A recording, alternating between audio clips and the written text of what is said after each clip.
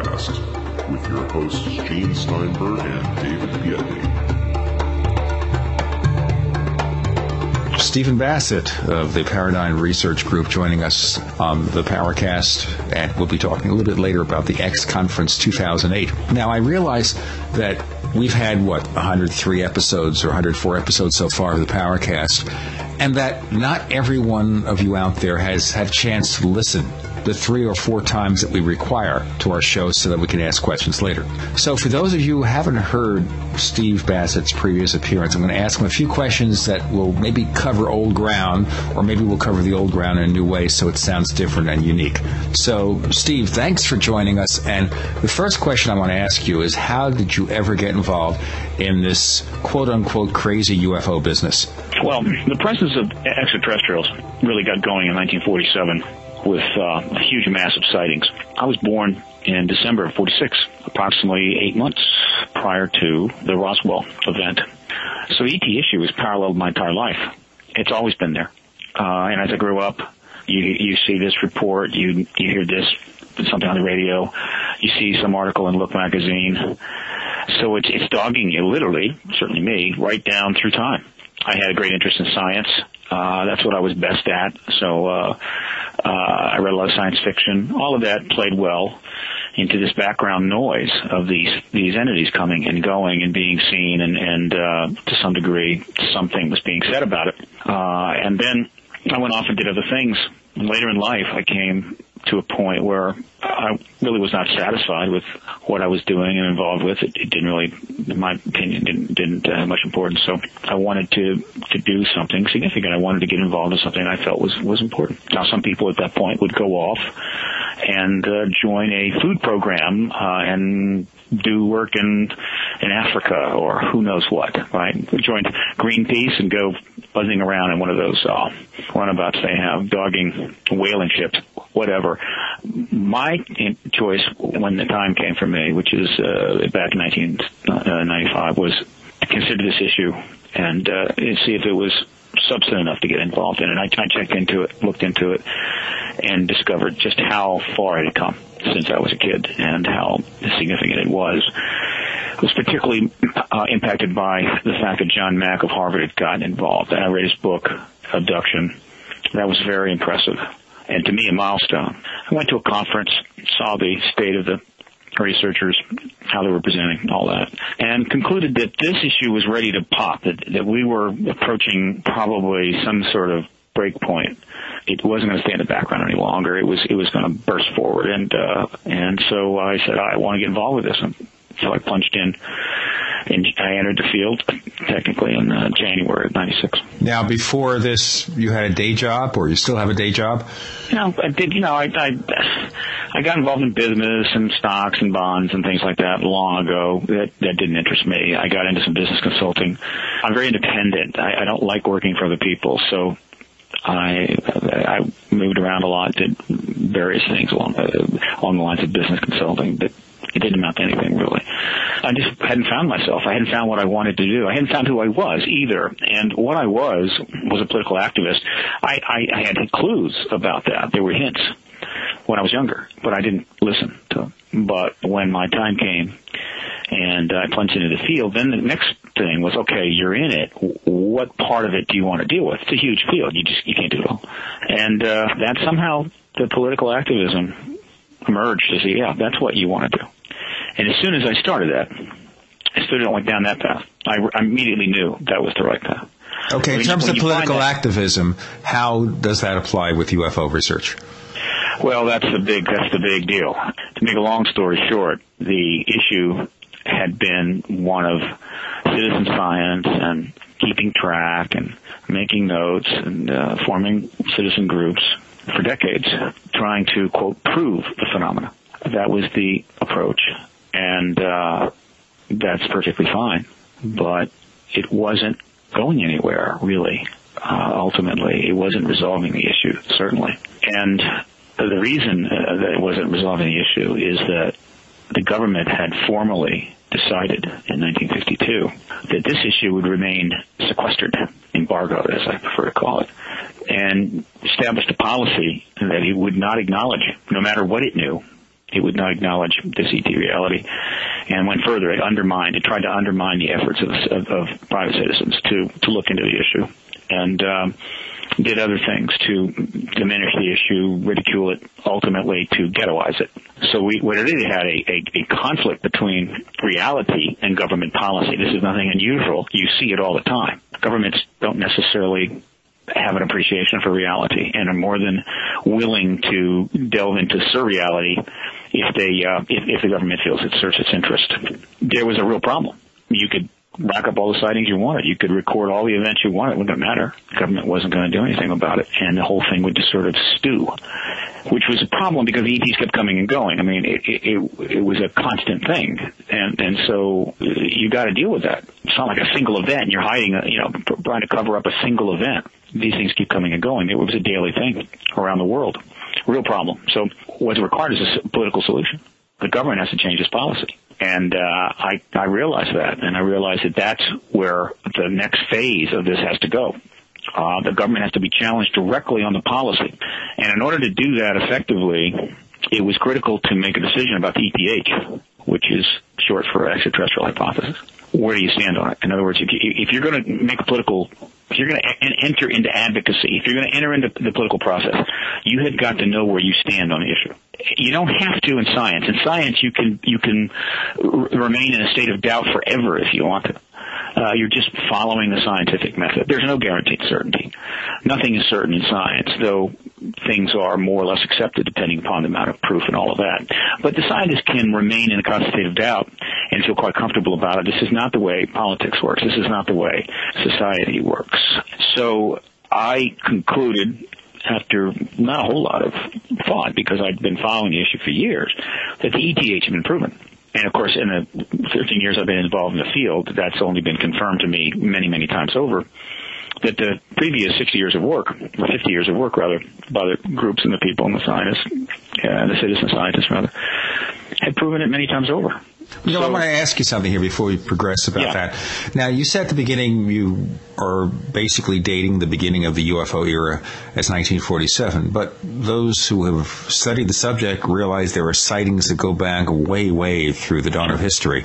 What do you think about that? Sure. The modern UFO era, which is the one that matters because it's obviously leading to something fairly big, starts in 47. But, yeah, there's plenty of evidence that these things have been coming and going for as long as we can go back in time. Certainly, we can even go back before the flood, or before, quote, the events of 7,000 years ago that clearly were dramatic. We've got cave paintings that are 32,000 years old that clearly seem to show saucers. But beyond that, we can't really go. I mean, we have to guess. But if they've been coming and going for that long, one can assume they've been coming and going. One could also assume that prior to the rise of a self-aware species, which would be humans, though the dolphin family also has a long history, and one can make a case that they're also self-aware. So I have to put that off to the side for a second. But if you go back far enough, one could calculate that they might not have come as often. In other words, the lack of a self-aware species made us extraordinary genetic biosphere, and worthy of checking out, and worthy of probably taking resources from time to time. But I can imagine that they may have come and gone with some infrequency, but who knows? But for some reason, once humans turn up, I'm sure the senses of frequency probably increased. And then once we broke through certain technological barriers in the first of the 20th century, they really started turning up. And then after we dropped the bombs, created the atomic bomb, they just exploded on the scene. So there seems to be a pattern here, some sort of a connection between their amount of their engagement and the degree of both sentience and technological sophistication. I'm speculating, but the evidence is compelling that there's a connection. The evidence, Stephen, is also compelling that maybe, just maybe, and we always have to preface all of this because really, looking at the situation, it's hard to say a lot of things with any certainty, but maybe there has been involvement in genetic manipulation of humans that we are not aware of. I mean, certainly if we look at the history of biology and we look at evolution, there are some very puzzling questions that arise. Yeah, I'm confident that I have a certain confidence that they've dealt with this genetically. There's a lot of circumstantial evidence for that, particularly in the abductee contact reports. So it wouldn't surprise me at all, but I can't say that with certainty. There's only one thing I can really say with certainty about ETs. That they're here, right? That's a certainty. That's not even, there's no doubt at all. It's not even a tenth of a percent. Beyond that, though, certainty starts falling off because we just don't have the information. We don't have enough information. Right. For instance, are they telepathic? I'd say that it's very likely. The reports seem to be very strong there. Put that at 95%. Yeah. Do they come from another dimension? I would say that's maybe a 5% possibility or less. Do they come in from time? Can they travel in time? I'd say there's a couple of percent possibility there. So obviously not. Okay, well, why would you ascribe specific possibilities to something? Because the end result would be the same to us. If they came from the future, if they came from another dimension, we would still see the same things here. Yeah, well, there's 2 points there. One, yes, it doesn't matter to me where they come from. I mean, they are not from here. They are not born on this planet in the present time. So they are extraordinary. They are extra, right, terrestrial. And so that's a big deal.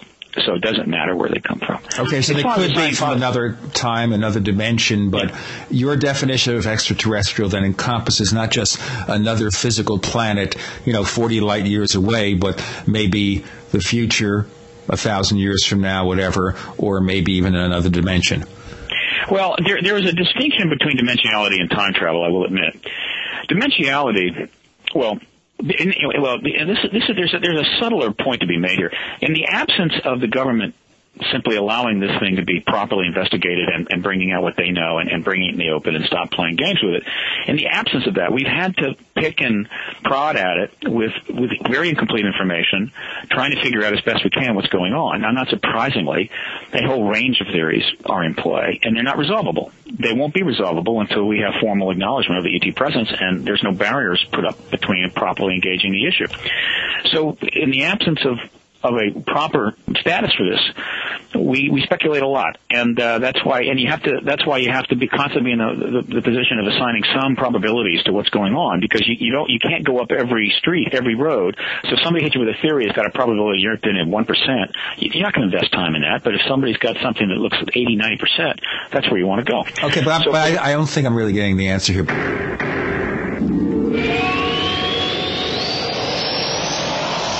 We have William Burns, the publisher of UFO Magazine, on hand, and he has a special offer for listeners of the Paracast. Hi, Gene and Dave. Good to be here. Thanks for inviting me. Here's our special offer. Because we love Gene and Dave and the Paracast, we are offering 6 issues for the price of 5. Normally, when you send me a subscription for $19.95, a new subscription, you get 5 issues. It's our introductory offer. But just for our friends on the Paracast and friends of Gene and Dave, we're going to throw in an extra issue and give you 6 issues for the price of 5. That's 6 issues for $19.99. Just for you. How do we take advantage of this offer? There are 3 ways to take advantage of it. One is, if you're online, go to www.ufomag.com, hit subscribe. When you come to the PayPal page, just put in under item Paracast offer $19.95, and I will know that you get 6 issues for the price of 5, or you could send your check or money order to UFO Magazine, Post Office Box 11013, Marina del Rey, California. That's Ray spelled R-E-Y, California 90295. Put down your name and your address, and on your name and address label, put down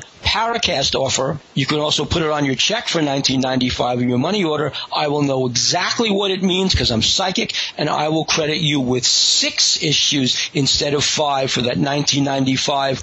Or you can call me at 1-888-UFO-6242. Leave me a message. I will call you back, or if I'm in the office, I'll pick up and just say, hi, I'm a friend of Gene's and Dave's. I listen to the Paracast. Here's my special offer, and I will take your name and address and your credit card and send you 6 issues for the price of 5, and that's how you do it. Gene and I love to hear from our listeners. If you'd like to share your thoughts with us, send your messages to news@theparacast.com. That's news@theparacast.com. And don't forget to check out our website at theparacast.com, where you can download past episodes of the show for free and visit our dynamic discussion forums. Also, please patronize our sponsors. Tell them that you heard their ads on the Paracast. They'll appreciate it, and we will too.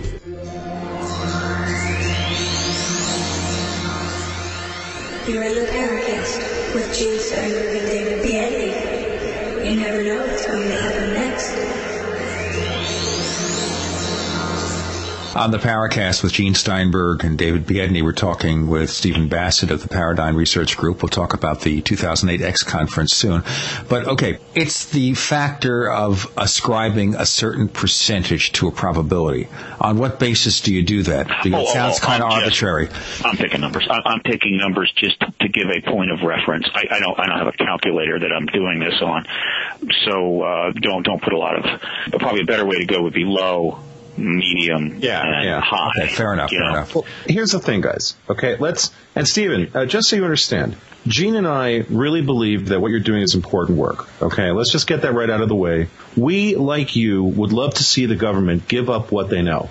We think it's essential because clearly there is a program of disinformation happening here. There has been clearly a reality that the government is sitting on a bunch of information that they won't let go. I think nobody who listens to this show is going to debate that point, and no one. And I think that's, if you look at Richard Dolan's book, UFOs in the National Security State, it's clear that the one thing that Richard proves, beyond any shadow of a doubt, is that the government is sitting on a huge amount of information, as some component of the government. It's important for us to say that. Is it, who is really in control of the purse strings in this stuff? Well, that's a good question. And boy, if any of us had the answer to that, it would be great. Now, here's an important point, though, to make about, your percentages. Here's the thing. If you have a species that is able to travel between stellar systems, okay, so if we're going to posit that these creatures, whatever they are coming from a different planetary system, I think at this point it's fairly safe to say they're not coming from Venus or Mars. They're coming from another planetary system. Now, given the distances involved, any kind of interstellar travel is going to involve the manipulation of space-time. It's absolutely necessary in order to get across the vast distances that we're talking about, especially if we recognize, and what you said is absolutely accurate, that the amount of activity of these creatures went up significantly after we displayed nuclear capabilities. All of a sudden, boom, things exploded. Now, if we take that to be true, and it's absolutely true, no disagreeing with you there either, that would signify, I think, for many people listening to this, that however they got here quick. Because it's, if all of a sudden this activity started and boom, they're here, they probably weren't circling the planet waiting for this to happen and boom, came right down. Here's the thing. Interstellar travel implies interdimensional travel. And if you look at quantum mechanics, particle physics, that's clear. So when we talk about percentages, I'll throw a percentage out. The chances that these are interdimensional, and when we say interdimensional, that whatever these things are using interdimensional travel methodologies in order to get here, I think is 90%. Now we have a terminology problem here. We're mixing some apples and oranges. I understand your point completely. All right. We need to distinguish between an understanding of physics that allows a manipulation of space and time, or simply a manipulation of the physical world, right, in order to move between their large distances without suffering the consequences that we ascribe to relativity. Mm-hmm. That's one thing.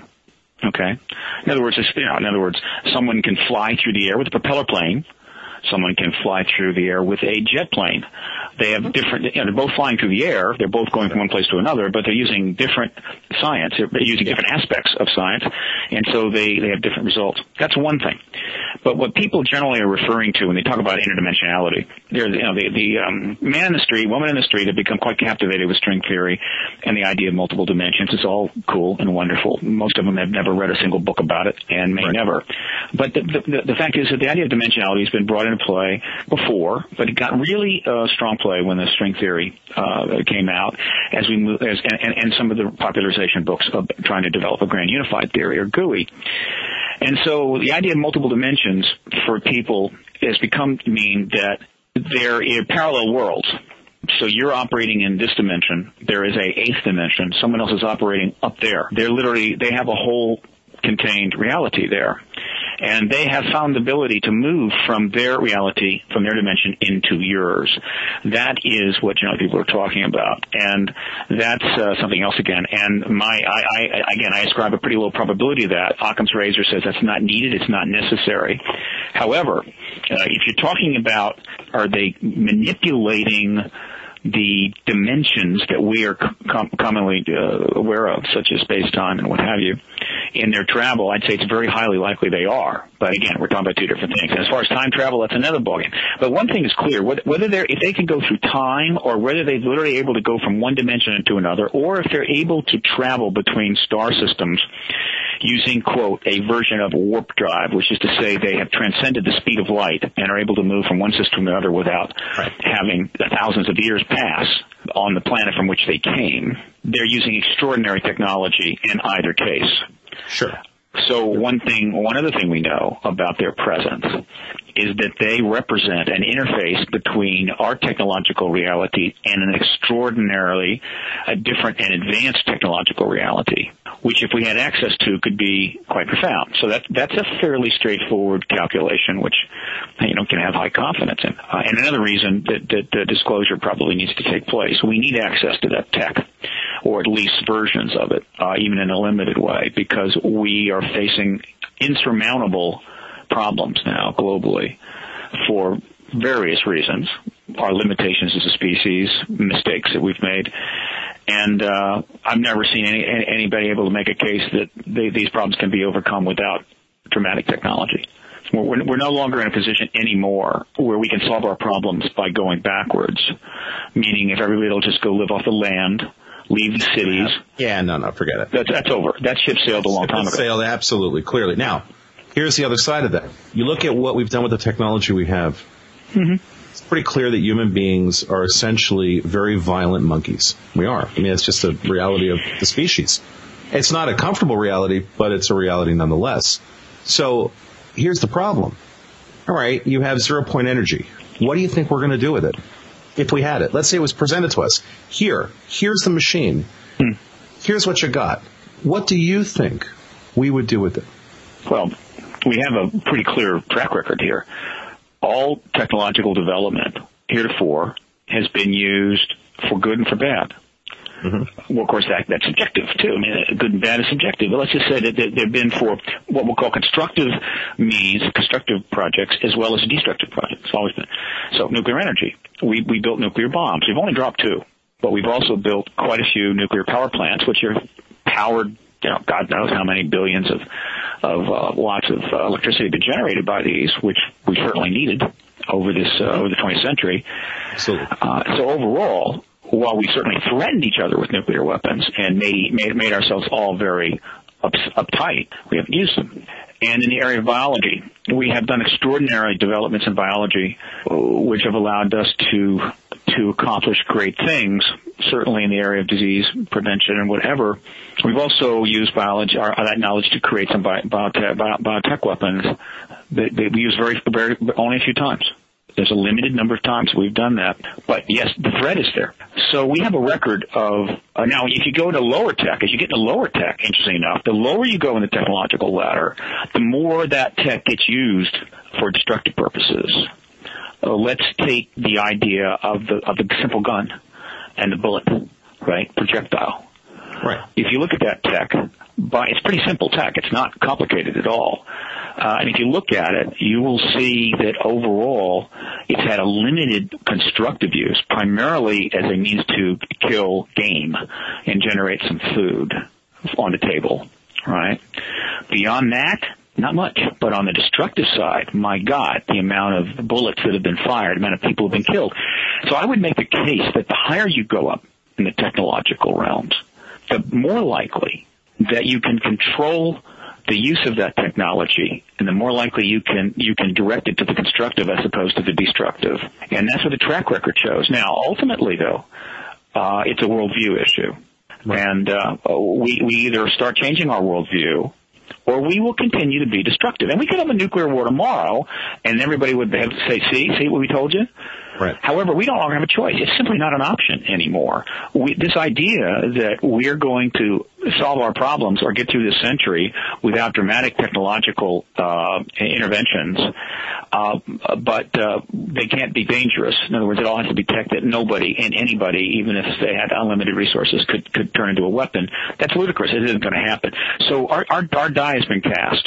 We have to get that tech. We have to use it for constructive purposes, and we have to start working on our worldview, our politics, and our global perspective to ensure that we don't continue to weaponize everything that comes down the line. The very fact that these ETs exist, given the power that they have, the abilities they have, is testimony to the fact that there are sentient beings out there who have been able to achieve technological levels of sophistication without destroying themselves.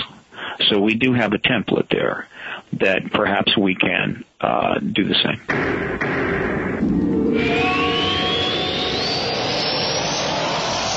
Today, whether you're in business or simply want to share something with friends or family, email and voicemail sometimes just aren't enough. That's why you should try GoToMeeting, a web conferencing solution that will revolutionize how you communicate with your business associates, family, and friends. The ability to host online meetings is an absolute must for today's business. With GoToMeeting.com, it's just like you're all in the same room. Unlimited meetings for one flat rate means you can meet as often as you want for as long as you need. Try it yourself, free for 30 days. Just visit gotomeeting.com/techpodcasts. That's gotomeeting.com/techpodcasts. Try GoToMeeting free today.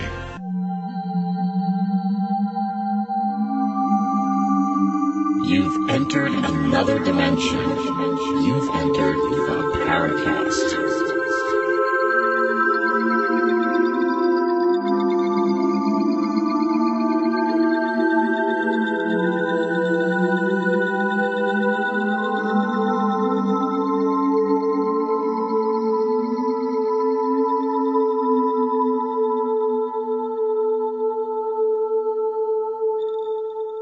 Hey, let me tell our listeners you're in the Paracast with Gene Steinberg and David Biedney. We have Stephen Bassett of the Paradigm Research Group. We'll talk a little bit later about the forthcoming X Conference 2008, and we'll talk about the list of speakers and everything. Wanted to bring up another thing here, which is government disclosure. And the question is here, how much do you think the government knows? Is it just maybe the government says, well, we don't know what they are, therefore we don't want to admit that, because how could we admit that we have things flying around our skies willy-nilly and we have no control over them? Or do they have some more deep, dark secrets about it? What do you think? What I think is they know a great deal, a great deal. They've spent billions of dollars studying this issue. They have built substantial underground facilities where they're doing research on who knows what, whatever they want to. And the ET tech research is all there. And they've had vehicles in their hands for decades. So I think they know a great deal. So the issue of disclosure is non-trivial. What was the second part of your question? You asked, what do I think they know? And then you said something else. It was another part of that question. You recall? Well, I was asking you, what do you think they know? And because I think the suspicion here is, could it be the government just thinks that they don't understand what's going on, and maybe that's why they don't want to reveal the thing. You can't say, it's not just politically incorrect to say it, you don't want to admit that you can't control what's in our skies. You see, the point is we already know they can't control what's in our skies. So it's like they don't have to admit to it, we already know it. So they're just confirming the obvious. Clearly, the people of the world have been watching these things come and go for 60 years. Millions and millions of sightings. There have been many instances where chase planes have been set up. They can't catch them, right? And while they may have shot some down in the early days, in the 40s, which is a very interesting point to discuss, they quickly stopped. there are some researchers that have done some analysis of that time and believe that we did shoot some down, or certainly try, and then they dropped a whole lot of our planes out of the sky, and then we immediately stopped because we realized, not a good thing. So they can't control it, and we know that. So there are many reasons for not disclosing. There are many reasons for disclosing. It is a very complex subject, but disclose they will because they have no choice. It's like take a secret like the Tuskegee experiments. The government did some experiments on black men and syphilis and so forth that were, very Nazi-like. Goebbels would have been impressed. No, not Goebbels, the other fellow who was a doctor, Mengele. Mengele would have been impressed, yeah. And that's not something they wanted to get out. It was a thing that happened. It was on. Some people knew about it. It had always been sort of discussed. It was in the background, but in terms of kind of a formal thing, they didn't want to get it out. It was history. It was over. It was done. And yet, in time, after not that many years, they finally admitted to it and apologized. There are many examples like that. Governments frequently have to sort of say, we screwed up. This is way different and far more profound. Not only is we're dealing not simply with a ill-advised medical research program done on a limited number of individuals at some given time. We're talking about the very nature of the universe. Not only that, this nature of the universe is encroaching in our world all the time. It's coming and going. We're seeing the craft. There's thousands of contact reports coming in. And so the idea that the government, in order to simply avoid being embarrassed, will hold the line indefinitely makes no sense at all. In fact, it's just the opposite. The failure of the government and all the first world governments to acknowledge this ET reality and speak to it, bring out information, engage us in the presence of all the phenomena that's going on is an enormous embarrassment. That's the embarrassment. And when people misrepresent reality to you, you don't trust them, right? If you've got a good friend, a spouse, a child, and any of them dramatically misrepresent reality to you, like where were you this weekend? I was in my room studying when in fact you were out driving around with friends. You start losing trust in them very quickly. Well, guess what? People are losing trust in governments all over the world. Well, in this country, Congress has a 15% approval rating. Yeah. And that approval rating is trust is a major component of that approval rating. If you trust somebody and they make a mistake, you don't immediately hate them or your esteem collapses. Everybody makes mistakes. And so it's not just the government makes mistakes. The approval rating are as low as they are for the executive and the Congress and the press because the people believe they're being lied to on a mammoth scale. Absolutely. And as this trust level drops low enough, it starts to literally disrupt everything, every process that's going on. Our society hangs together on the basis of billions of actions and activities and transactions that go on every single day. And as trust levels drop, it's like increasing the resistance in a wire. The electricity can't get through, and so the wire just heats up. And so things get harder and harder to do, and the heat rises. And so our society is hotter and less functional. It's giving off heat but no light. We see this everywhere. So we're dealing with, in the truth embargo, we are dealing with a milestone moment where a major dysfunctional circumstance, which emerged out of the late 40s, is reaching a head. It's coming to a head. And what's at stake literally is the republic, world stability, millions, if not billions of lives. Enormous amounts at stake here because we're not dealing with a minor injury. We're not dealing with a wart on your knuckle. We're talking about massive, systemic, dysfunctional process which has been operating for 60 years. And if it doesn't get dealt with very quickly, it's going to kill the host. It's a big deal. So trust is a major factor, and so you can't keep lying to people every single day. Every single second of every day, the government is lying to us about the ET presence, right? In other words, that's a one continuous, ongoing, perpetual lie. And of course, after a while, you don't think about it. You just know what's going on. So it's not like you're constantly aware of being lied to. It's a given You get up in the morning, know you're being lied to. You know it all day, and you go to bed, but you don't think about it much. But it operates in your subconscious. It eats away at it, and your respect just slowly just melts away until finally you don't believe a damn thing they say. You don't care a damn thing for what they do. You don't want to vote anymore. Maybe you want to move out of the country, go somewhere else, or maybe you just don't care. Maybe you want to turn to crime. You don't know. But you certainly end up taking a lot of mood-altering antidepressants as well as a lot of antacids because overall you're stressed. This is where we are today. And lying to the American people and lying to the world's people about the very reality of the universe ain't helping at all. So my answer is, if you don't want to be embarrassed, tell the truth. Well, here's the thing about that, Stephen. As you were describing it, I thought to myself, well, that's all true, but I think the reason that people are not sleeping at night and they're not trusting their government is that essentially our economy's been bankrupted. Our country's been sold out from under us to military industrial contractors. I think the problem with this whole discussion, and we run into this problem every day with doing the Paracast, you've got a topic that's critical, it's essential, but in the scheme of prioritization, people don't spend time up thinking about the government embargo on the truth about UFOs.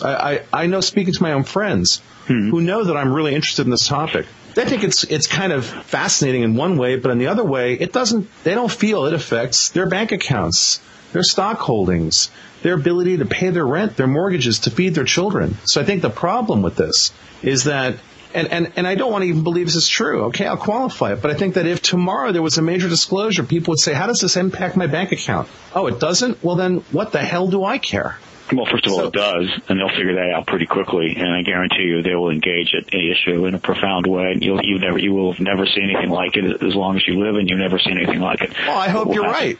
But I mean, I'm just telling you what will happen. I may be right, I may be wrong, but you've gone to a very important area, and another reason why the truth embargo is so dangerous. Let me make a simple analogy for you. Sure.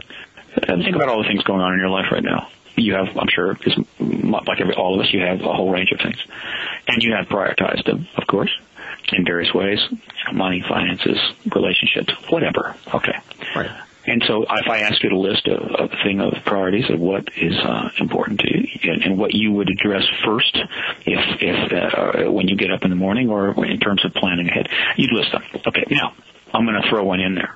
It turns out you have a growing, fairly modest size and clearly dangerous tumor growing on your liver, but you don't know about it, okay? But let's say you did. Let's say that you found out this morning that you had that tumor. Oh, yeah. Where would that tumor and dealing with it be on your priority list? Well, obviously, go to the top. Go to the top. Okay, but if you don't know about it, then, well, you can't put it at the top, right? So it doesn't get dealt with because you don't even know about it. It's not even on the list at all until one day you do know about it, but it's too late and you die. That's the problem you have with secrecy. When the government operates in secret, when it withholds information, and the more profound the information, the more this point is important, then you have a situation where the average person has their priority list, and there are things that should be on that list, but they're not because the government has secreted them, like the tumor and the liver. And so when a government operates that way, it has the ability to keep the citizens in the dark and dramatically impact their choices. And if you make choices with incomplete information, you're more likely to make bad choices. If there's something that needs to be addressed, but you don't know it's a fact, you won't address it. And whatever the consequences of that will be, what they will be.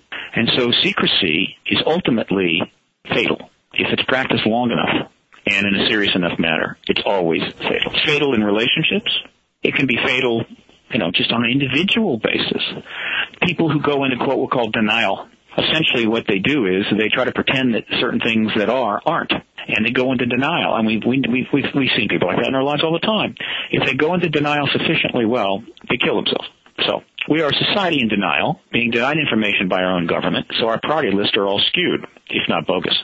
Let me ask you another question here, which you kind of raised there, and that is about what the government may or may not know. Maybe they know there are advanced craft flying in the skies and all that stuff. Would it be possible that, as some people suggest, we have had contact with them our government. The highest levels have had contact, and it also follows what about, for example, the theory voiced in the book The Day After Roswell. There it was voiced as a fact that we have taken the wreckage of crashed UFOs and reverse engineered their technology. So let's look at both questions here. First, have we had interaction? Number two, have we tried to do something with technology from crashed UFOs? Yeah. Let's take the first one. I would ascribe about a high-medium probability to that one, that there has been contact. Well, first of all, there's been plenty of contact, all right, on a individual basis between people and ETs on their terms, not ours. Let's put that aside. What you're talking about, formal contact between ETs in a somewhat formal way and our government. I put that at medium high, not high medium, but high medium rather, which would be roughly for me around 60%. I'm very suspicious that's happened. There are hints and allegations. There are hints and clues here and there that makes the case, but it's not beyond a reasonable doubt. But it's a good case. Now, the implications of that are significant, no question. And there's no question that in a post-disclosure world, those would be some tough questions. But there's plenty of precedent for that. I mean, people, have in the 20th century constantly learned about, quote, secret negotiations that have taken place between nations over this and that and everything else. Sure. They know it happens all the time. So the idea that secret negotiations took place with ETs would just be an extension of the terrestrial. But there are potentially some awkward issues there. In terms of the tech, they've got the tech, they've developed the tech, and according to Corso, some of the lesser-known stuff they tried to introduce, meaning they provided some ideas from what they were gleaning to the commercial sector for whatever benefit that one may derive, and they were limited by what they could go with. They couldn't just hit them with something profound because that would have endangered the truth embargo. So I believe Corso's thing. Where things get tricky is that Corso, I think, he overappreciated how much impact that had, and so he tended to give the impression, though some of this would be ascribed to Bill Burns, who wrote the book, that these texts virtually, we owe that transfer of info from the ET government foreign tech stuff for the creation of these things, and I don't think so. I think that we would have had that tech regardless. I think there may have been some benefits from it, and the idea of providing a little benefit in order to enhance United States economic and technological prowess is hardly odd or unexpected. So people attack it and say, well, clearly, we would have had the transistor without that, so of course it has to be a liar. Well, no, not at all. Well, maybe it's just a jump starting. Who knows? Sure. Without a complete disclosure of the entire history and the process and the people involved and exactly what they did with it, which we may never get, we'll never know what the impact was on the foreign technology desk actions under Corso or through Corso. But that's nothing compared to what they have in the facilities, because what they have is the energy and the propulsion.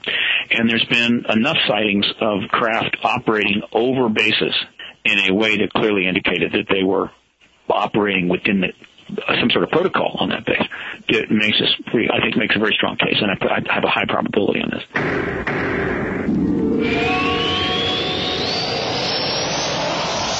Hey listeners, did you know that Fate is the oldest and best-known publication on the paranormal? Well, since 1948, Fate has provided their readers with fascinating, in-depth articles on subjects like psychics and spiritualists, ghosts and hauntings, UFOs and aliens, as well as readers' true personal mystical experiences. For under $20, you can keep up with all the latest information. To subscribe, call now at 1-800-728-2730 or visit Fate's website at www.fatemag.com. That's 1-800-728-2730 or www.fatemag.com. So what are you waiting for? Your fate awaits.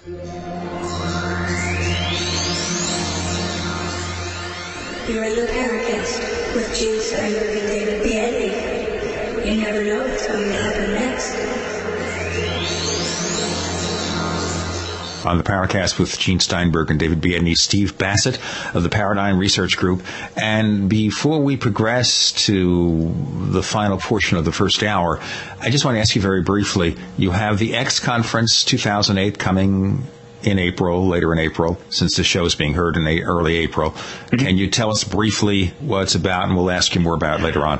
The fourth Exopolitics Expo, the conference I started in 2004 in order to, again, further the advocacy of the issue and further the political process toward resolving the issue with disclosure. This is our fourth one, and it's in Gaithersburg, Maryland, same place, April 18, 1920. Full and complete information is at the website X-conference or X-conference.com. That's the letter X-conference.com. Or, there's a big banner on the ParadigmResearchGroup.org portal, ParadigmResearchGroup.org. You can jump over from there, and you can see the speakers, the schedule, and the whole 9 yards. We have the members of the legendary Aviary will be presenting Aviary, which was a group of men who interacted and corresponded with this issue over a period of a number of years, and they gave themselves bird names to sort of have some fun and also maybe for a little anonymity. They are legendary, and you can, if you Google Aviary UFO on Google, you'll find out why. John Alexander, Dr. Bruce Maccabee, and Dr. C.B. Scott Jones will be presenting on Saturday. Jesse Marcel, the most important living Roswell witness, will be presenting on Saturday. Then we have a keynote situation on the banquet that night, which is quite extraordinary. George Norrie of Coast to Coast AM will give a brief keynote, followed by the former Defense Minister of Canada, Paul Hellyer. And then the main keynote will be by Dr. Edgar Mitchell, the Apollo 14 astronaut who walked on the moon and has spoken to this issue repeatedly for the last 12 years. That's Saturday. I think you can immediately sense this is not a UFO conference per se. And this is not the kind of UFO conference that one would have gone to in 1962 or 72 or 87.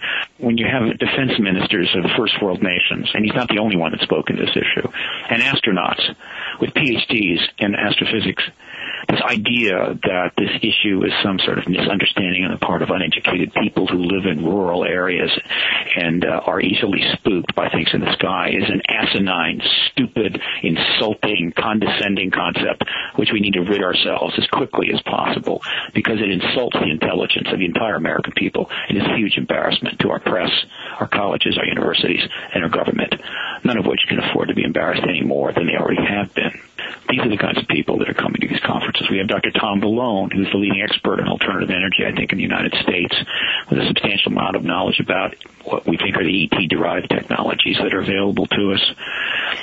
We have Grant Cameron, the leading researcher on the intersection of the issue with U.S. presidents, and a co-author with me of a book we hope to get out soon.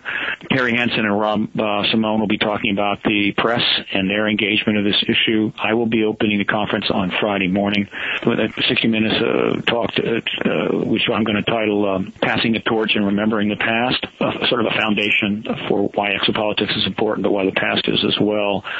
Also, we have Angela Joyner, who's going to be coming in and presenting. She is the reporter who wrote up most of the initial articles on the Stevensville sighting in Stevensville, Texas. Pretty significant sighting. She'll be there. So this is again a sample of what we'll be having. We'll have a party on Friday night at banquet on Saturday night. This is at April 18, 1920, X-conference.com. We need people to come and lend the support to the effort to bring this issue to Washington, D.C., which is why it's held there. All the presidential candidates were invited. Well, I had 3 declines, and then the rest did not respond. Do you actually expect that they would even show up, a presidential candidate, to something like this? I don't even expect them to respond, but I did get 3 declines, which is progress. And then all the members of Congress will be invited. In fact, that letter is going to go out in a couple of days. Invited or to send a staffer. We've had a few staffers come. But this is our way of saying we're here, we're not going away. When are you going to deal with this? Plus the political press. I get some press there. And we always have a lot of reasonable. And then we'll hold a press conference on Monday morning, and all the attendees are welcome to come. Not a lot do, but we usually fill the room pretty well. And that press conference, we'll have some announcements, and that'll be at the National Press Club. It's a matter of showing the flag and saying we're here. The issue is not going away. We're not going away. When are you going to do your job? When are you going to address this issue? When are you going to stop lying or stop covering up or stop embargoing? Whatever you want to call it. When are you going to stop playing games with reality? Right? You tell us things are there when they aren't. You tell us things aren't there when they are. How long do you think you can do that before we throw you all out. Start over again. Well, there are a lot of reasons to throw them all out, Stephen. I mean, at this point, there are tons of reasons. So here's one of the issues, though. And before I ask you the question, I just want to say that last year you invited me to attend, and I did attend the X conference, and it was the first conference related to this topic that I attended, and so far, clearly the best. And one other thing I'll say to you is that the lineup this time around, I personally feel, is much stronger than last time. I think this is an improvement that you've implemented here. So just it's different. The first one we had 35 speakers. It cost $90,000. The second one I think we had 28. It cost $60,000. The third one, I'm losing money. I'm losing lots of money. Yeah. And the third one I had to pare it down a little bit more, and we pared it down more. But I'm focusing more on themes. I'm trying to get certain things across. And this conference has got a very significant point behind it, and that's why it's called the Insiders. The Insiders 2, actually. And this is the point that I hope your listeners will understand. I have never viewed this as a war. In fact, I'm sick of wars. I'm sick of declaring war on everything. War on poverty. Amen. War on this, war on drugs, war on, terrorism, blah, blah, blah. Yeah, right. It's crap. And so I never viewed it as a war. I never viewed it as us against them. It's not the citizens against the government, right? It's not the inside against the outside. But there is a process that's gone on for the last 60 years, and it has two fundamental histories that are relatively distinct. One is the citizen outside history. Everything that people outside the government, many of which may have worked for the government, but then they left and retired. Many of the early researchers were retired military because they had a pension and they had time on their hands. But whatever, they're outside and they're pursuing this issue. They're forming groups, NICAP, FUFOR, CUFOS, MUFON, and so forth, and doing sightings and writing magazines. All that whole history. That we know that. There's another history though, and that's the history, the full history of the government's interaction with the issue, going right back to the mid-40s. Or the war, the Foo Fighters. That history we only know from the outside looking in, and we have a very obscure. It's opaque. We don't know much, so we have to do our best, and great effort has been put into that. But what we know about the government's involvement in history is probably a few percent of the whole story. We need to know that story, and this time, this birthing moment that I call it, is the sum of those two histories: the government. And not only our government, but the other first world governments, how they dealt with it, what they did, how they built the truth embargo, how they interfered with our efforts and what have you in the interest of national defense and all that is a huge story. We need to know that story. And ultimately, we're all going to go into the new paradigm. We're all going to go enter the post-disclosure world together. Nobody's going to get left behind. The post-disclosure world comes for all. And so I'm increasingly wanting to try to get to those inside people and let them know it's okay to come forward. Let them know it's okay to speak their mind. That we don't need to. The day of the games and the back and the forth and the spy versus spy are pretty much coming to an end. I think we know that. They know that. But they need to be told it's okay. Tell us what happened. What did you do? A classic example of this, a perfect example of the insider, in my opinion, is Richard Doty, who worked for AFOS and was involved in the truth embargo because of all the disinformation efforts. Eventually, he talked about that. He spoke into that. And some people think that's good. Some people don't like that, or they don't like what he did. They want him to go away. But I admire the fact that he was candid. I admire the fact that he came out and spoke about it. I want more Richard Doty's to come forward. I wish I could have got him to come to the X conference, but he's not comfortable coming. Well, we've actually asked him to come on the Paracast. He won't do it. The problem there, Stephen, is that Richard Doty's a liar.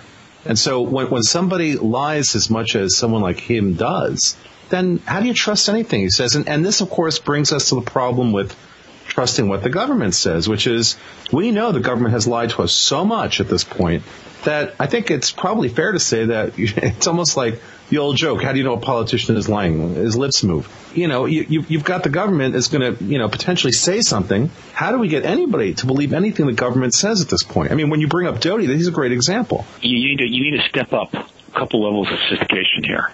All right. Okay. This is not simple stuff. It can't be reduced to simple black and white, good, bad. Doesn't work that way. The fundamental job of the entire intelligence community, one of the fundamental tasks of the entire intelligence community is to lie for the state. All right. It's to misinform, divert, disassemble, and to prevent our enemies, quote unquote, from doing us harm. That is the nature of intelligence, right?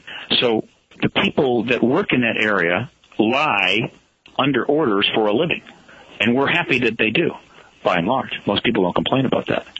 That is the nature of that realm. So the idea that somebody who has been working in that realm, right, as a disinformationist, you call them a liar, you got to be careful here. Now, that doesn't mean that if they leave that world and they then get into the general population and they continue to misrepresent, that's notable. It could mean that they're still kind of on the job. It could mean that they have a difficult problem and that they can't simply say exactly what went on. They're having to play games. But clearly, once a spy, always a spy. Once an insider, always an insider. So we have to be careful here. We have to be really careful. Plus, you know, if I had a nickel for everybody who felt that somebody else in the field was lying about something, I'd be a rich guy. Sure. And I know that for a fact, not everybody who's been accused of lying about this necessarily is lying. And not everybody's been accused of anything is necessarily what they are. We are, remember, operating with incomplete information. We were ghettoized. We were forced into a closed area by the government, put up a ridicule wall, a wall of ridicule all around it, and said, you can't, we're not going to let you operate here. We're not going to let you do what you want. We're not going to give you all the information. You're going to have to operate in this somewhat degraded situation. And that's the way it's been for 60 years. So it's a mess. And that mess was created by the state. And so we have to, I encourage people, don't play the state's game. Look, you know, if a person acts inappropriately, they act inappropriately. And if they mislead deliberately and it does harm, that has to be addressed. I understand that. Mm-hmm. But most of the accusations that fly around in this field are primarily a function of this degraded intellectual ghetto we've been stuck in by our own government. So I'm very reticent to quote, go after or make accusations within this field until such time as the government relents and ends this embargo, and we get in a post-disclosure world where basically we're in a new situation, new rules, we start over again. Then, people need to, I think, a little more closely held accountable for how they're going to function in a post-disclosure world. But right now they're in the pre-disclosure intellectual ghetto of ufology, created by the state, and it's the state that must be given the principal onus for this. It is the United States government's decision to embargo this issue that is at issue here. Not whether Philip Corso saw an ET in a cave or didn't see an ET in a cave, right? Not whether that researcher's got this right or that person's got that right. It's about ending this policy, because until we do, this is all a lot of strum and drang, which is getting us really nowhere. And for some of us, Stephen, some of us who are experiencers, this is more than just a political topic. This is a personal topic. Yes, indeed. Okay, so let's just qualify that. I speak on the part of the experiencer, which is that I know what I've seen. I don't need a government of any sort to tell me that I haven't seen what I've seen. It's very clear. I don't need to go to that place with the government because I know what my experiences are. At the same time, the government is made of people. All right. The government is not, it's like the corporation. The corporation is an entity, but that entity is made of people. The government is made of people. Mm-hmm. What is clear about Richard Doty is that he has a long history of disinformation. Now, disinformation is a $10 way of saying lies. That was his job. That was his job, to be a disinformationist. That's great, and I'm sure he did his job very well. Meanwhile, he is not a strong source of information regarding true understanding. And I think that it's important in this field, what I've come to understand as someone who's been delving into it for a couple of years, is that there is a tremendous amount of noise. Some of it is generated spontaneously. Some of it's generated by design. Doty is a guy who's generated noise by design. So in separating signal from noise, one has to try to, if nothing else, diminish the effect of the noise. And so, like any other field, look, I come from the world of high tech, where you have a lot of people who have agendas that have nothing to do with furthering technology, and you deal with them. And if you're a technologist, like I am, then basically you learn how to, separate the marketeers from the technologists. Very important task to do. Let's do our break. That's a good point to break it.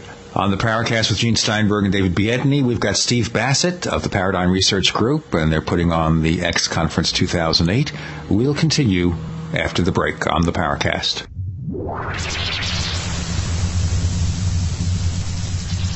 We want to hear from you. If you have a comment or question about the Paracast, send it to news@theparacast.com.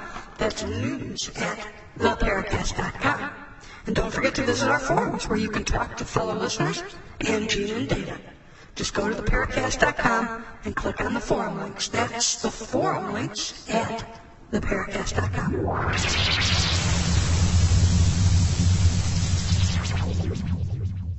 We're back with part 2 of the Paracast with Gene Steinberg and David Biedny. We have Steve Bassett joining us for his second appearance on the Paracast. We're in the second hour of the show talking about disclosure, what the government really knows. What about the governments talking to one another? Do they each keep their own secrets or what? Well, once again, we don't have any direct information about that, but we certainly know for a fact that the intelligence agencies of all of the countries, first world countries, are in communication with each other. We know that. And that communication is privileged. So in addition to whatever diplomatic and commercial interactions go on between us and Australia or us and Canada or Canada and England or France and Germany, whatever, in addition to all that, and us and Israel, there are communications and interactions going on between the intelligence community of all those nations. So the idea that they could communicate with each other with respect to the ET issue and what they are doing or not doing about it is trivial.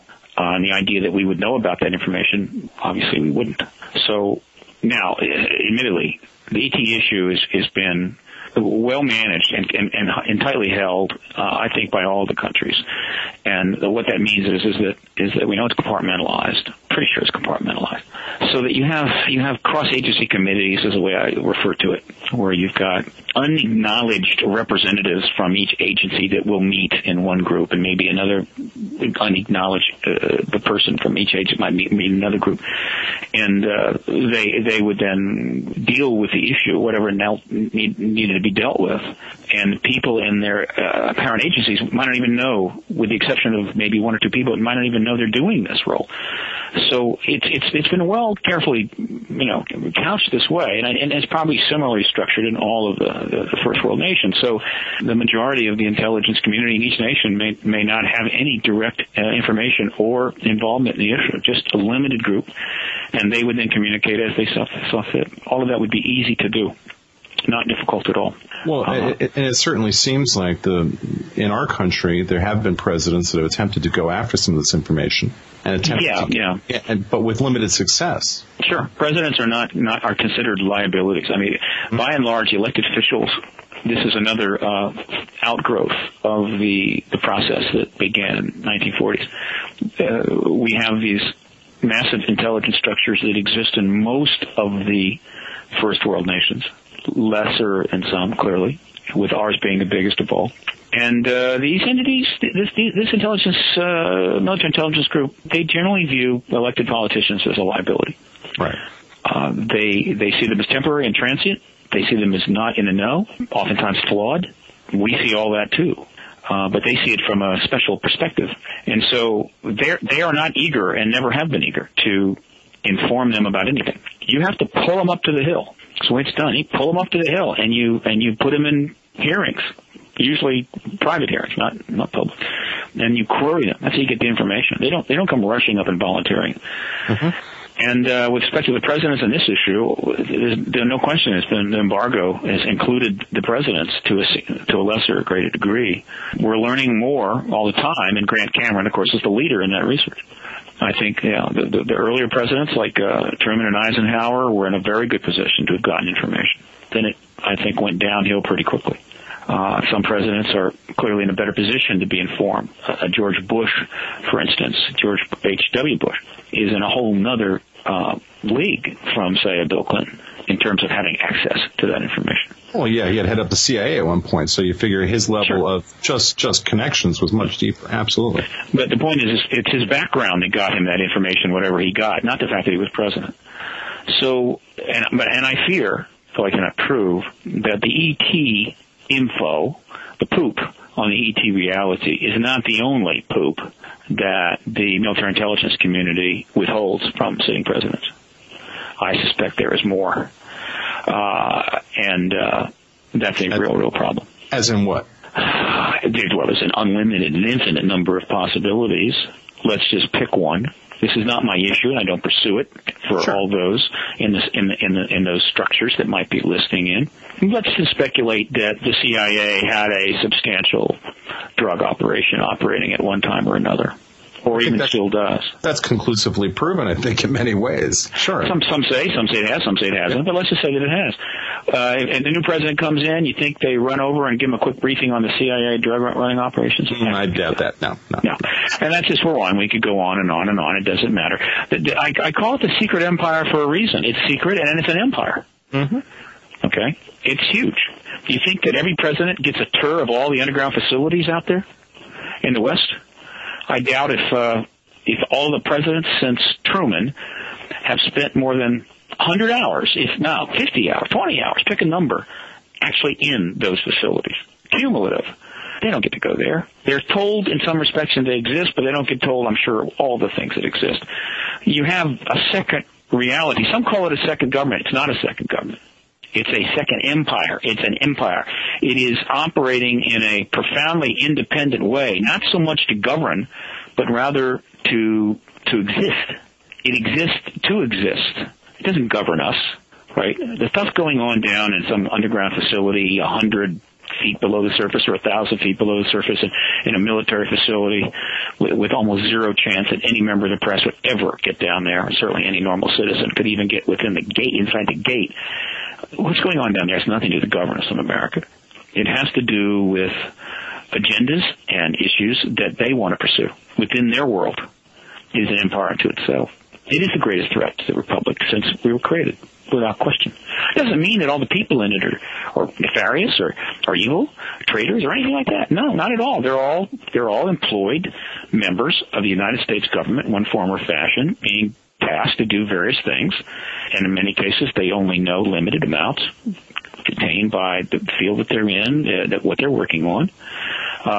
Probably no one of them could tell you where all the underground facilities are if they wouldn't know. Right? They may only think theirs is the only one, or above ground facility that's fully classified and totally off the radar. It doesn't matter. They don't know. So it's not about evil people. It's about structure. It's about policy. It's about functionality and dysfunctionality. The creation of the secret empire was ultimately a mistake, and it needs to be uncreated. We'll either do it or we won't, and the consequences will be thus.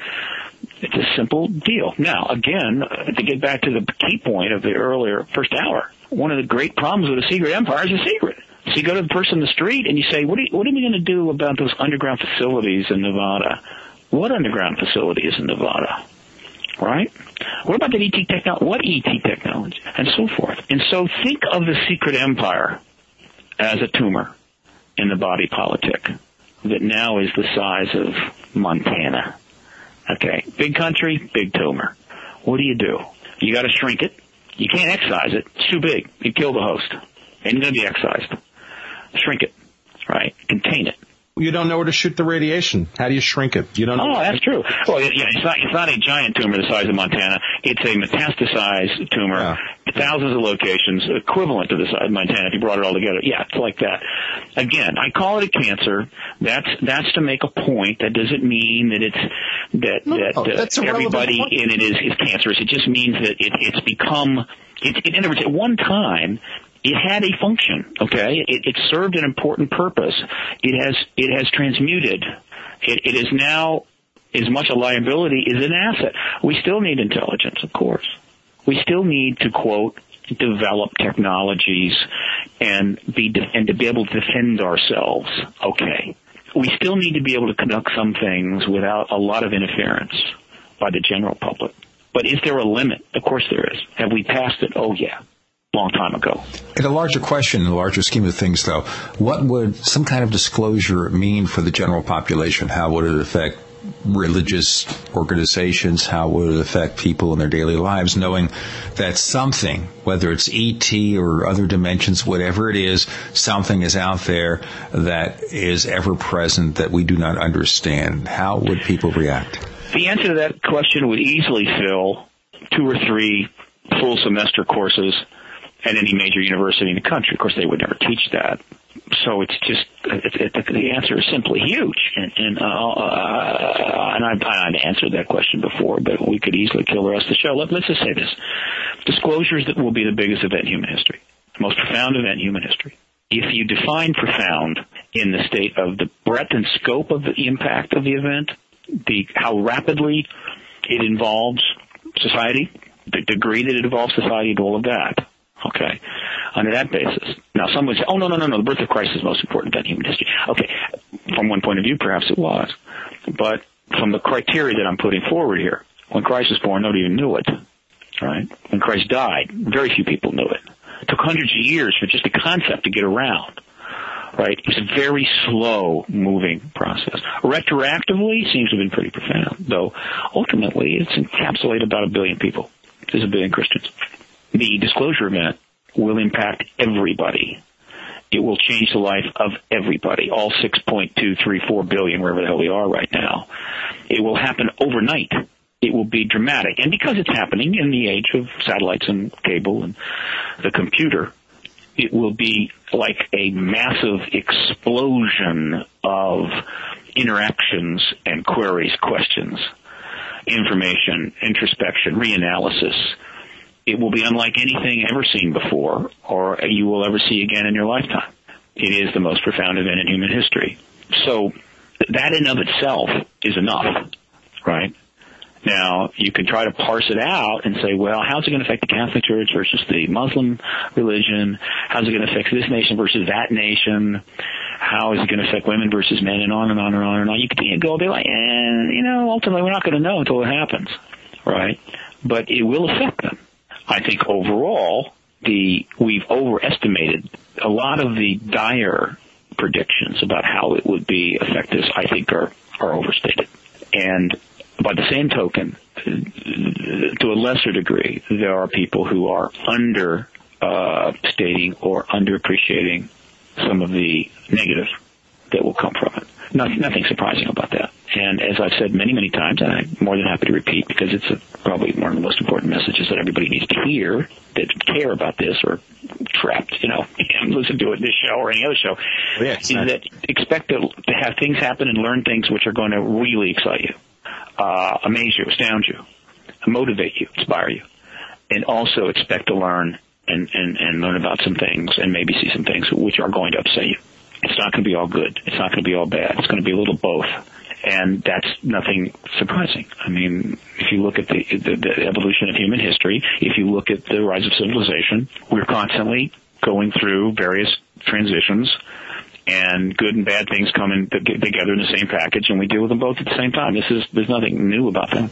All right, let's play a game and model this, because I love modeling things, Stephen. Mm-hmm. I'm a big believer in modeling technology in lots of different ways. And so let's model this for a moment. Based on what we know about the phenomena, let's for a moment say that disclosure happens and we have a high-ranking member of the government or the military stand up and say, all right, folks, we've been keeping this under wraps for 60 years and we're going to tell you what we know. Here's what we know. What we know is that human beings are an engineered species, that everything we've come to believe about the history of evolution is inaccurate. We're an engineered species, an entirely engineered species. There was no missing link because basically the genetic line was manipulated. And these beings, which have been living on the planet since before mankind was here, because remember, they made us, they put themselves forward to us as gods in order to control us because they recognized that in many ways we were difficult to control. And so basically what you now have to do is realize that your treasured religious institutions are not exactly what you thought they were. The history of mankind is not what we thought it was. And these beings are very concerned that we are about to destroy ourselves, which is why they won't engage us directly. And I'm not saying that's what it's going to be, but let's model it. Well, I mean, that's one model. I mean, Right. we could think of thousands of models. Okay, before we discuss the model that David posed. Well, there's a lot of problems with it. Sure. I have a lot of problems with that particular model.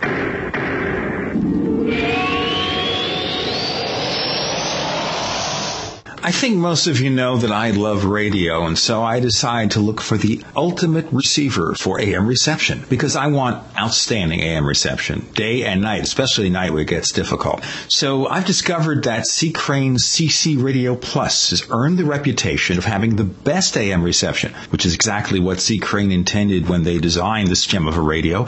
Along with its legendary AM reception, it also has excellent FM reception, a weather band, TV audio, and the ability to run on batteries for, and listen to this, 250 hours. So whether you use it as your bedside radio in your kitchen or at work, the CC Radio Plus will give you the pleasure of clear AM reception. The radio is designed for the clarity of the human voice and the benefits of useful features like 5 memory buttons per band. They work just like memory buttons in your car, a sleep timer, an alarm clock so you can get up at the right time, and a weather alert that now works as an all-hazards alarm. You know what I want you to do? I want you to buy that radio, but also support this show by visiting techbroadcasting.com/ccrane. That's techbroadcasting.com/ccrane to order the CC Radio Plus for $164.95, and that includes free ground shipping and a free C. Crane catalog. Place your order today. You're in the Paracast with Gene Steinberg and David Biedny. You never know what's going to happen next. On the Paracast with Gene Steinberg and David Biedny, we have Steve Bassett, who is of the Paradigm Research Group, sponsoring the X Conference 2008. So David presents this model. What are your problems with it? He's presenting a model of the disclosure itself. Sure. Right, Which creates the impact. Sure. And the impact is unstated yet. Well, first of all, before we get into the specifics of the model, disclosure I don't believe is going to happen that way anyway. All right, the way it'll happen is, and remember, of course, we haven't said this before, disclosure in my lexicon has a very tight definition. All right, it is the acknowledgement of the ET presence. That's it. It's with a capital D. All right, because it's quite specific to that one thing. So we give it a capital D. It's the acknowledgement of ET presence. That's disclosure. Nothing else. Right. Everything else after that is post-disclosure. So disclosure will happen in a day, and it won't be a single individual. There'll be a briefing. There'll be a lot of people at the dais, a lot of people at the table. It'll be very similar to the briefing they put out for the Mars rock in '97, when they thought maybe they'd seen life, possibly in a rock that came from Mars. Big deal. They really underestimated how underwhelmed we were going to be about that, but whatever. So it'll be along those lines. A big, broad panel. They'll have a moderator. The moderator will make the initial announcement. The president will probably have announced the thing in advance without necessarily getting into the specifics, but making it clear that the president approved it, whatever. And then we're going to have a briefing. They're going to then acknowledge the ET presence. From that moment forward, right, how much information we get and what we learn and the quality of that information will be a direct result of a substantial tug of war that will go, I've used that word war, I don't like that. It would be a result of a very substantial engagement between the public and all of its representative institutions and the government and the secret empire, really. And it will go on for some time. So the point number one is they're not going to just come out and tell us all the stuff you just said, even if it's true. You will get a limited amount of information. They will make it probably pretty clear up front that they can't tell everything because there's still plenty of national security implications. They're going to let the cat out of the bag, but that's it. After that, it's going to be couched. And what we learn, as we learn more, it will be over time. It won't be in a week or a couple of weeks. It'll be months, a couple of years. The stuff will come out. Some of it will be reluctantly brought forward under great pressure. Some of it will be brought out at their convenience, but we're happy to get it, whatever. And the picture, it will be like a giant, huge puzzle, one of those giant table puzzles, and they will start bringing out the pieces, and we'll slowly start putting the pieces into that puzzle, and it'll slowly take shape. That will tend to mitigate, to some degree, the shock and give us time to digest. Nothing wrong with that. But it can't go on too long, because there will be such massive speculation and massive introspection about this that all kinds of stuff will get tossed out in the net and into society. A lot of it will be completely off the mark, and so they don't want chaos. So they need to keep an information flow, and that's what they'll do. So that's point number one. Now, with respect to the model itself, look, I can come up with all kinds of scenarios that are far scarier than that. But let's just take the very first one. We're an engineered species. Guess what? Most of the world's people, well, actually, a significant portion of the world's people already firmly believe that we are an engineered species. We were created by God, designed by a God, a supra being, right, who made us in his own image. So this concept of being, quote, an engineered being will not be a surprise to anybody. Now, let's assume that there's been an interaction between us and them that has altered our genetics. No shock there. We've been altering our genetics for countless generations, intermarrying between races, right? And we're fully aware that when you do that, you mix genes from different races, you get a whole variety of interesting people. Different colors, different shapes, different sizes. So there's nothing odd about that. Only in this case, we've got some alien DNA. Cool. Most of the kids, by the way, will just absolutely go bananas. They're going to think that's the coolest thing going. It's us old fuddy-duddies that are getting a little weird about it. The kids are also ready for this. It's not even funny. That's not a shock. No, but what if we were really engineered, meaning, man, they just completely, everything, most of all the good stuff that we think we got going for us, they gave to us. Without that, we'd still be swinging from trees. Well, gee, what's the point? If they hadn't done that, we wouldn't even be here.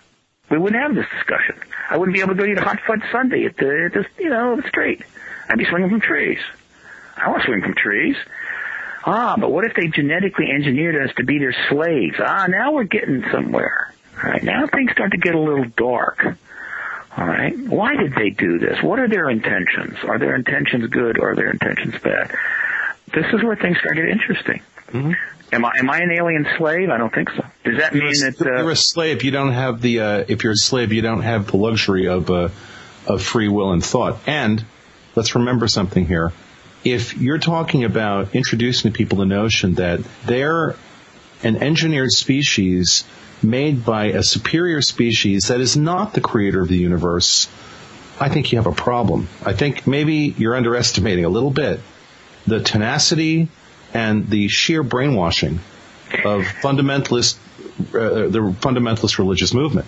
I don't think so. I've talked to plenty of them, and I've talked to a number. It's not going to be a problem. First of all, we are made in God's image. All right. Well, what is it? The ETs are involved. Okay. Who made the ETs? So if ETs, quote, helped shape our genetic heritage, God created them. Ultimately, God created the world and created us. The mechanisms, right? A lot of mechanisms. I mean, you're smart. Believe me, plenty of fundamentalists are quite smart. They have degrees in physics. They have degrees in science. They're not all, well, actually they're far more sophisticated than most people give them credit for. The thing is that they understand that there's plenty of things that help shape, right, the human being. They know that. Ultimately, though, at source, God created us. The ETs are just one more of those factors, right, along the way. That's how it'll be debated. Assuming that comes out. I mean, again, this idea that disclosure immediately leads to that kind of information is a big leap. There's plenty of stuff to learn and plenty of stuff to know before we start getting that deep. Listen, Stephen, I'll go one step further. It's my belief. I don't know. I believe, so I don't have data to back this up. I believe that one of the reasons that the government or operatives within the government, let's get specific, have been withholding this information is that maybe there is a reason for that. You know, and I think about this. The awful true scenario, yeah. Well, if the military of our country is engaged in establishing an environment of security, right? This is like a primary goal of the military. What do? Well, they keep us secure. Yeah. Then I would submit to you that anything that would create an environment of insecurity is something they have to work against because this is their mission to provide an environment of security. Fair enough. Right? So if you have a information that leads to a potential reality that would create a severe amount of insecurity, it would be the military's job to make sure that doesn't happen. In a totalitarian state, yes, but we're not that. And well, that may be not for we chose one not to be try. that. No. Let's be clear. We're not yet a totalitarian state. The point is not to get there. We're not there yet, right? But could we get there? Yeah, ultimately. And by allowing that kind of stuff to go on, we are speeding up the process. Mm-hmm. Look, the military has a job to protect us, of course. Does it matter how it does? Absolutely. For instance, if our American military were to launch invasions of, say, 4, 5, or 6 countries without telling us, well, we'd cashier the entire command corps, right? But they would say, no, you have to understand, we identified a whole bunch of various threats. And we knew that if we told you that we were going to invade, or even let you know we had invaded, that this would upset you, and that would just be disruptive. So we invaded, we went in, we killed a lot of people, we did this, we did that, we're done, we're back, and we don't want to talk about it now. Well, the CIA does that, though. Wait a minute, but how do you qualitatively differentiate that from invading 2 countries in an occupational fashion? We there's no war with Iraq. Let's be clear. That is an occupation of a sovereign state. That's what happened. All right. Yeah. Now, it was done under completely false pretenses. Of course, anybody who read the PNAC documents online knew exactly what was going to happen because those guys had been forward enough to put their plans online for the whole world to see. Sure. So this happened, and where was the great outcry on the part of the American people? That's a valid point, and it makes for a very interesting discussion, but it misses the key point that we're discussing. They did go and invade these countries. They did do what they did, and they did it in the open. We knew what was going on. The American people, thus, have the option to deal with it, address it, and correct the problem if they so wish. Whatever they choose to do, they can do it, right, within certain limits. The problem with the ET issue, as you posted, which is in fact the correct way it is that the government is saying, we have to deal with the ETs. We have to do this. We have to do that. We have to defend. We have to weaponize. We have to do it. But we can't tell you we're going to do that. We can't let you know what we're doing. All of this is going to be done in secret. Well, why is that? Well, no. This is so heavy. Unlike Iraq, invading Iraq, big deal. Afghanistan, no big deal. We knew you could handle that. You've seen so many war movies. You've been around the bend. There's war, endless war, so you're used to war. But this is really heavy. This is really wild and crazy stuff. And if we let you know about this, you're just going to be so upset. And it's going to be disruptive. And our job as a parent to you, the child, is to make your life as secure and undisruptive as possible. That's exactly their position. And I say that that's, in fact, anathema and unacceptable. Now, there is a perfect analogy to this, which I've mentioned many times. I'm going to pound it again. And you only have to go back 60 years. In the mid-20th century, medicine started to really make some headway.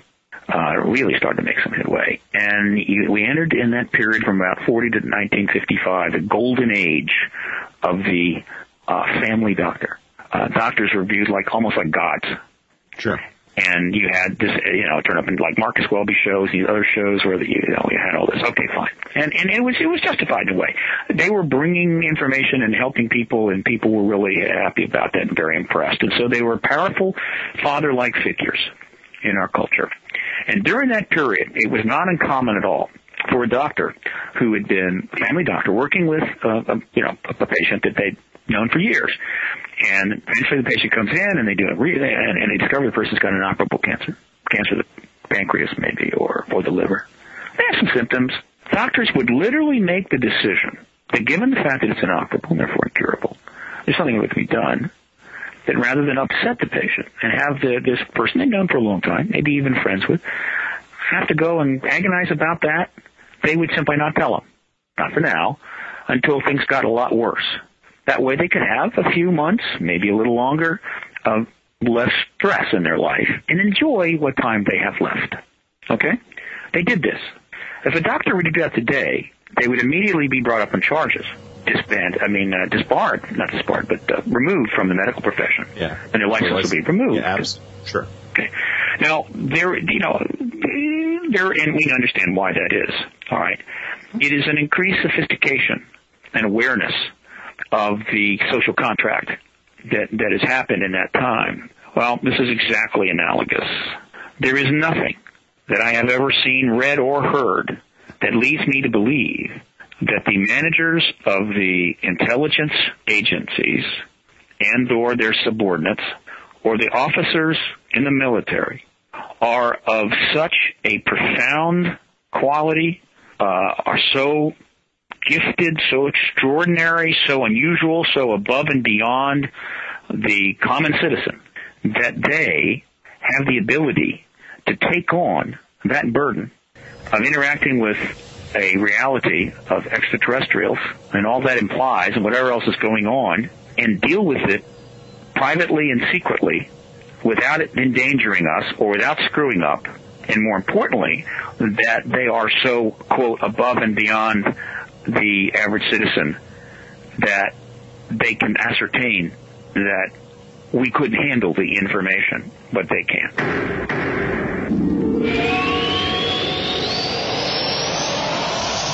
Hi, this is Timothy Green Beckley, otherwise known as Mr. UFO, reporting live for the Conspiracy Journal. And we have a special offer for the listeners of the Paracast. Want to receive our publications for free? Conspiracy Journal and Bizarre Bazaar sent to you via snail mail. And all you have to do is email me at mrufo@webtv.net. That's mrufo@webtv.net, and we'll send you two of the most exciting publications. But we do need your actual address because these are physical publications, and you'll enjoy all the latest articles by some of the leading researchers in the field, as well as up-to-date information on the latest book and videos, and it's all for free. Or drop us a line, mrufo@webtv.net. Ray Perkins, a reclusive veteran burned out from the Gulf War, lives tortured by relentless, perplexing nightmares. Nightmares of a horrific battle in deep space and of a mysterious woman suffering in agony for her devastated world. A woman not yet born, calling across centuries to him. Then, a coincidence leads him to his destiny, his chance to alter the universe. Attack of the Rockoids. The former fiction editor for Star Wars and Indiana Jones, Robert Simpson, writes, "The soul of the novel Attack of the Rockoids lies in its heart and passion for building a convincing tale of a love that spans the galaxy. A thrilling story. Attack of the Rockoids is available now. Read a sample chapter and get a special discount off of the cover price at our website, rockoids.com. That's ROCKOIDS.com. Attack of the Rockoids, a novel in the grand science fiction tradition."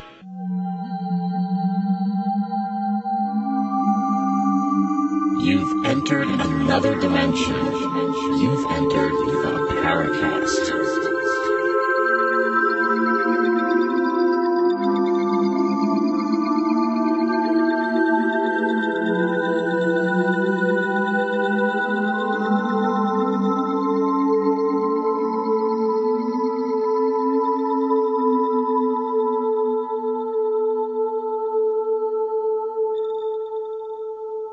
Hey, on the Paracast with Gene Steinberg and David Biedney, we have Stephen Bassett of the Paradigm Research Group, and we have the X Conference 2008 coming up later in April. We'll talk more about that in a moment. David? Okay, Stephen. So what you're saying makes sense, but are these the same military people who are in the underground bases, who are seeing the things we haven't seen? I mean, at that point, they're making that decision, right? The whole part of the military hierarchy is that at some point in the hierarchy, somebody makes a decision to essentially embargo the information.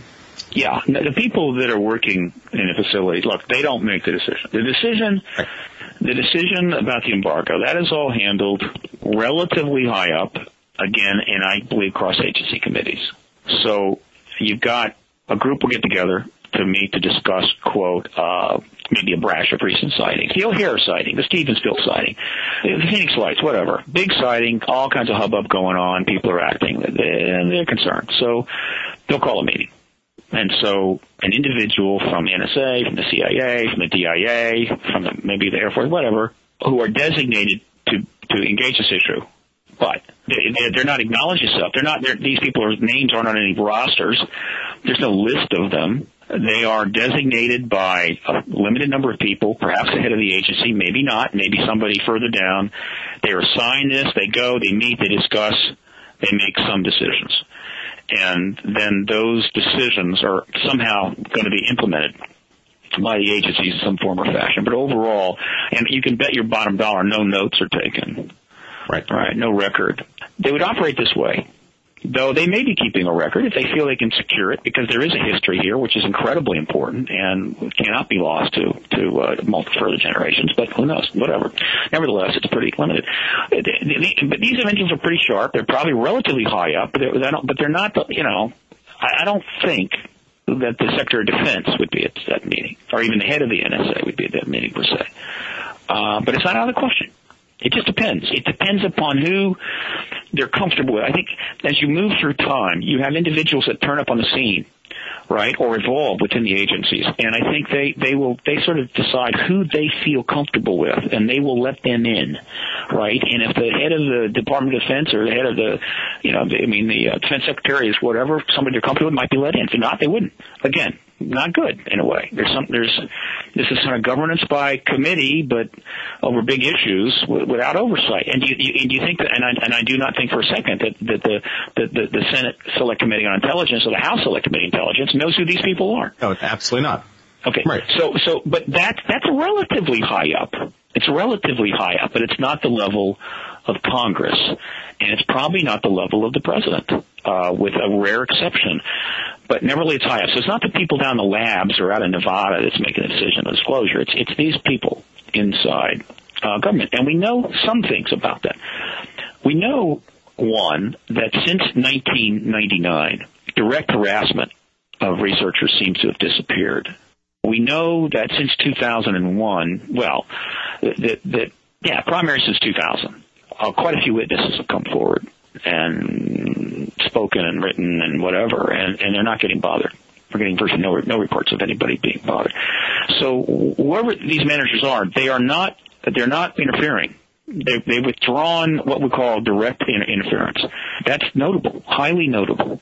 Secondly, we're seeing actions on the part of other governments, and the United States is doing nothing to blunt that.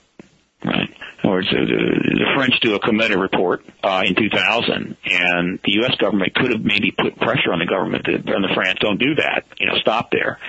But I don't think they did. And now a few years later, the French start dumping all their sightings reports out of the net.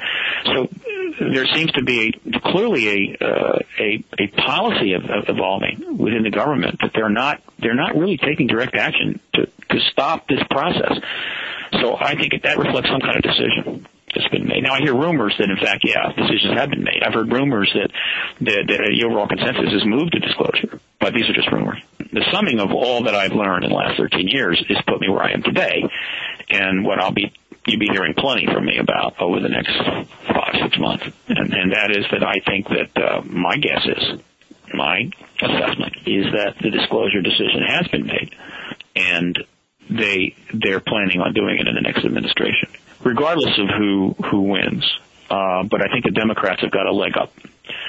Very complicated discussion, but the upshot is that I think the stage is set for the Democrats to win in November and then disclose in the spring. There are a lot of reasons why I think this, and I'm saying it publicly. I'm going to be repeating it frequently, and if there are those in government that disagree, then I welcome their input, and they can get back to me and tell me why I'm full of it. But I've got a deep suspicion, so I'm telling everybody to start thinking spring of 2009. Now, if McCain wins, I think it still happens. I think that the Republicans, I believe the military intelligence community can deal with McCain. I think that he's tricky, but they have some respect for him. But the reason that it's not in play with the Republicans, but it is in play with the Democrats, is because the Democrats do not want this to happen under Bush's presidency, and I'm pretty sure that the military and intelligence community doesn't want it to happen under Bush's presidency either. And so they've definitely pulled in the reins. And while they're not moving to block the processes underway in the country, the witnesses, other countries, they're not going out of their way to accelerate it either. They want Bush gone. So the Democrats, of course, are in a different position. than, say, a registered Republican member of the truth embargo team. They're looking for even bigger game. They not only want to see disclosure, but I think they want the legacy. So they have powerful political reasons for not wanting Bush to be the disclosure president. I think the military intelligence community has much more pragmatic reasons for it. So the Democrats have made some maneuvers, and Richardson came out on the subject. Podesta, who's a major player in the Democrat, came out on the subject. So I'll go even further. I invite all your listeners to go to the website ApolloAlliance.org, or Google Apollo Alliance or New Apollo Project. There is something in the background that was announced in 2004 when the Democrats thought they were going to win. They thought they were going to win that election, and they didn't. And then it was immediately pulled off the table after that. And it was a coalition of think tanks and unions and all kinds of stuff that was saying, they came forward, did a big press conference at the National Press Club. Most people still never heard of it. But again, you can find the trail by going to ApolloAlliance.org or Googling New Apollo Project. Here's what the Democrats intend to do. John Podesta will be one of the key architects here. He's going to be one of the key intelligentsia behind it all. And then the Center for American Progress is going to be a major player. The Democrats know that the United States is in extremely bad shape, and that the last 8 years have taken some of the problems that were developing from 1970 forward, and basically taken them to the wall. And they're really up against the wall when they come in. They need to do something truly dramatic in order to prevent some very, very bad things from happening. And I think what they plan to do is an FDR, a technological version of FDR in mid-1930s. He instituted, as we know, a public works program that put lots of people to work and generated economic benefits. People, though, were going and they were logging in Tennessee and counting trees and all kinds of stuff, right? Basic stuff, but it put people to work, and they were damn glad to have it. This is obviously not the 1930s.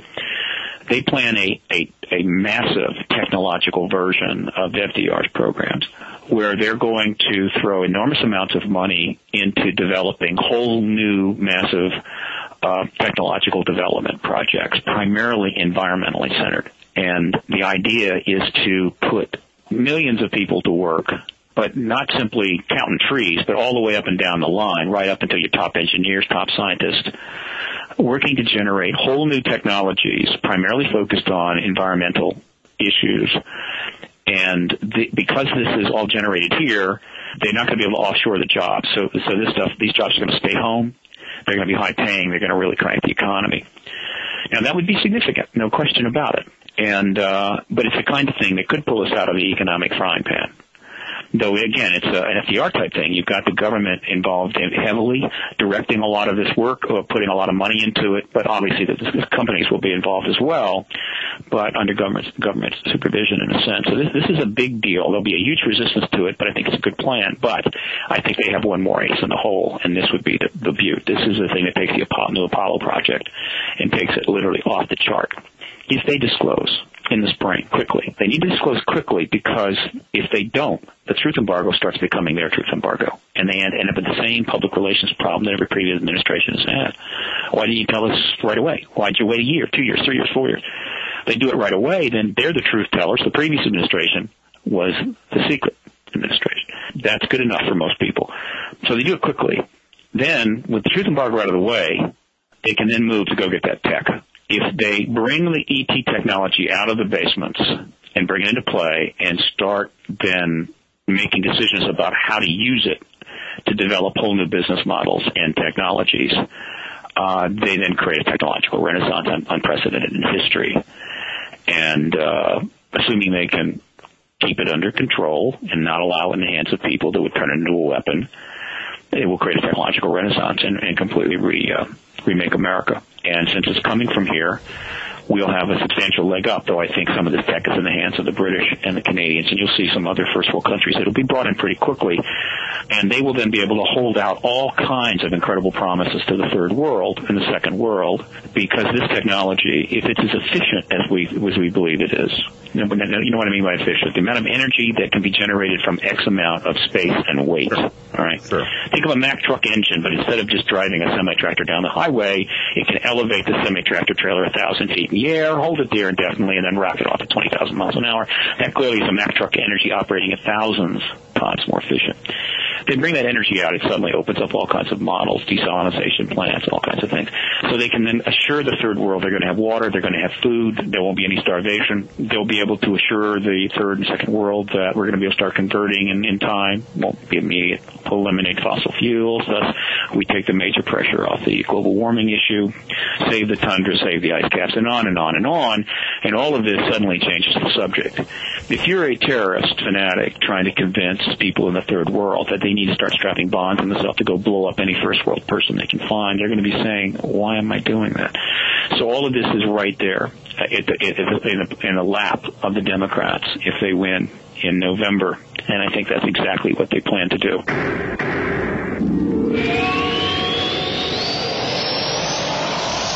Hey listeners, did you know that Fate is the oldest and best-known publication on the paranormal? Well, since 1948, Fate has provided their readers with fascinating, in-depth articles on subjects like psychics and spiritualists, ghosts and hauntings, UFOs and aliens, as well as readers' true personal mystical experiences. For under $20, you can keep up with all the latest information. To subscribe, call now at 1-800-728-2730 or visit Fate's website at www.fatemag.com. That's 1-800-728-2730 or www.fatemag.com. So what are you waiting for? Your fate awaits.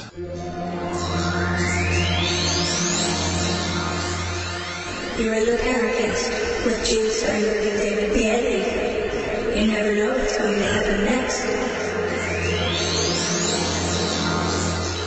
On the Paracast with Gene Steinberg and David Biedney, Steve Bassett of the Paradigm Research Group, and they're running the X Conference 2008. We're on our last quarter hour here, so we'll pursue this for a moment, but then David and I are going to want to talk more about the conference and give it a good send-off. David?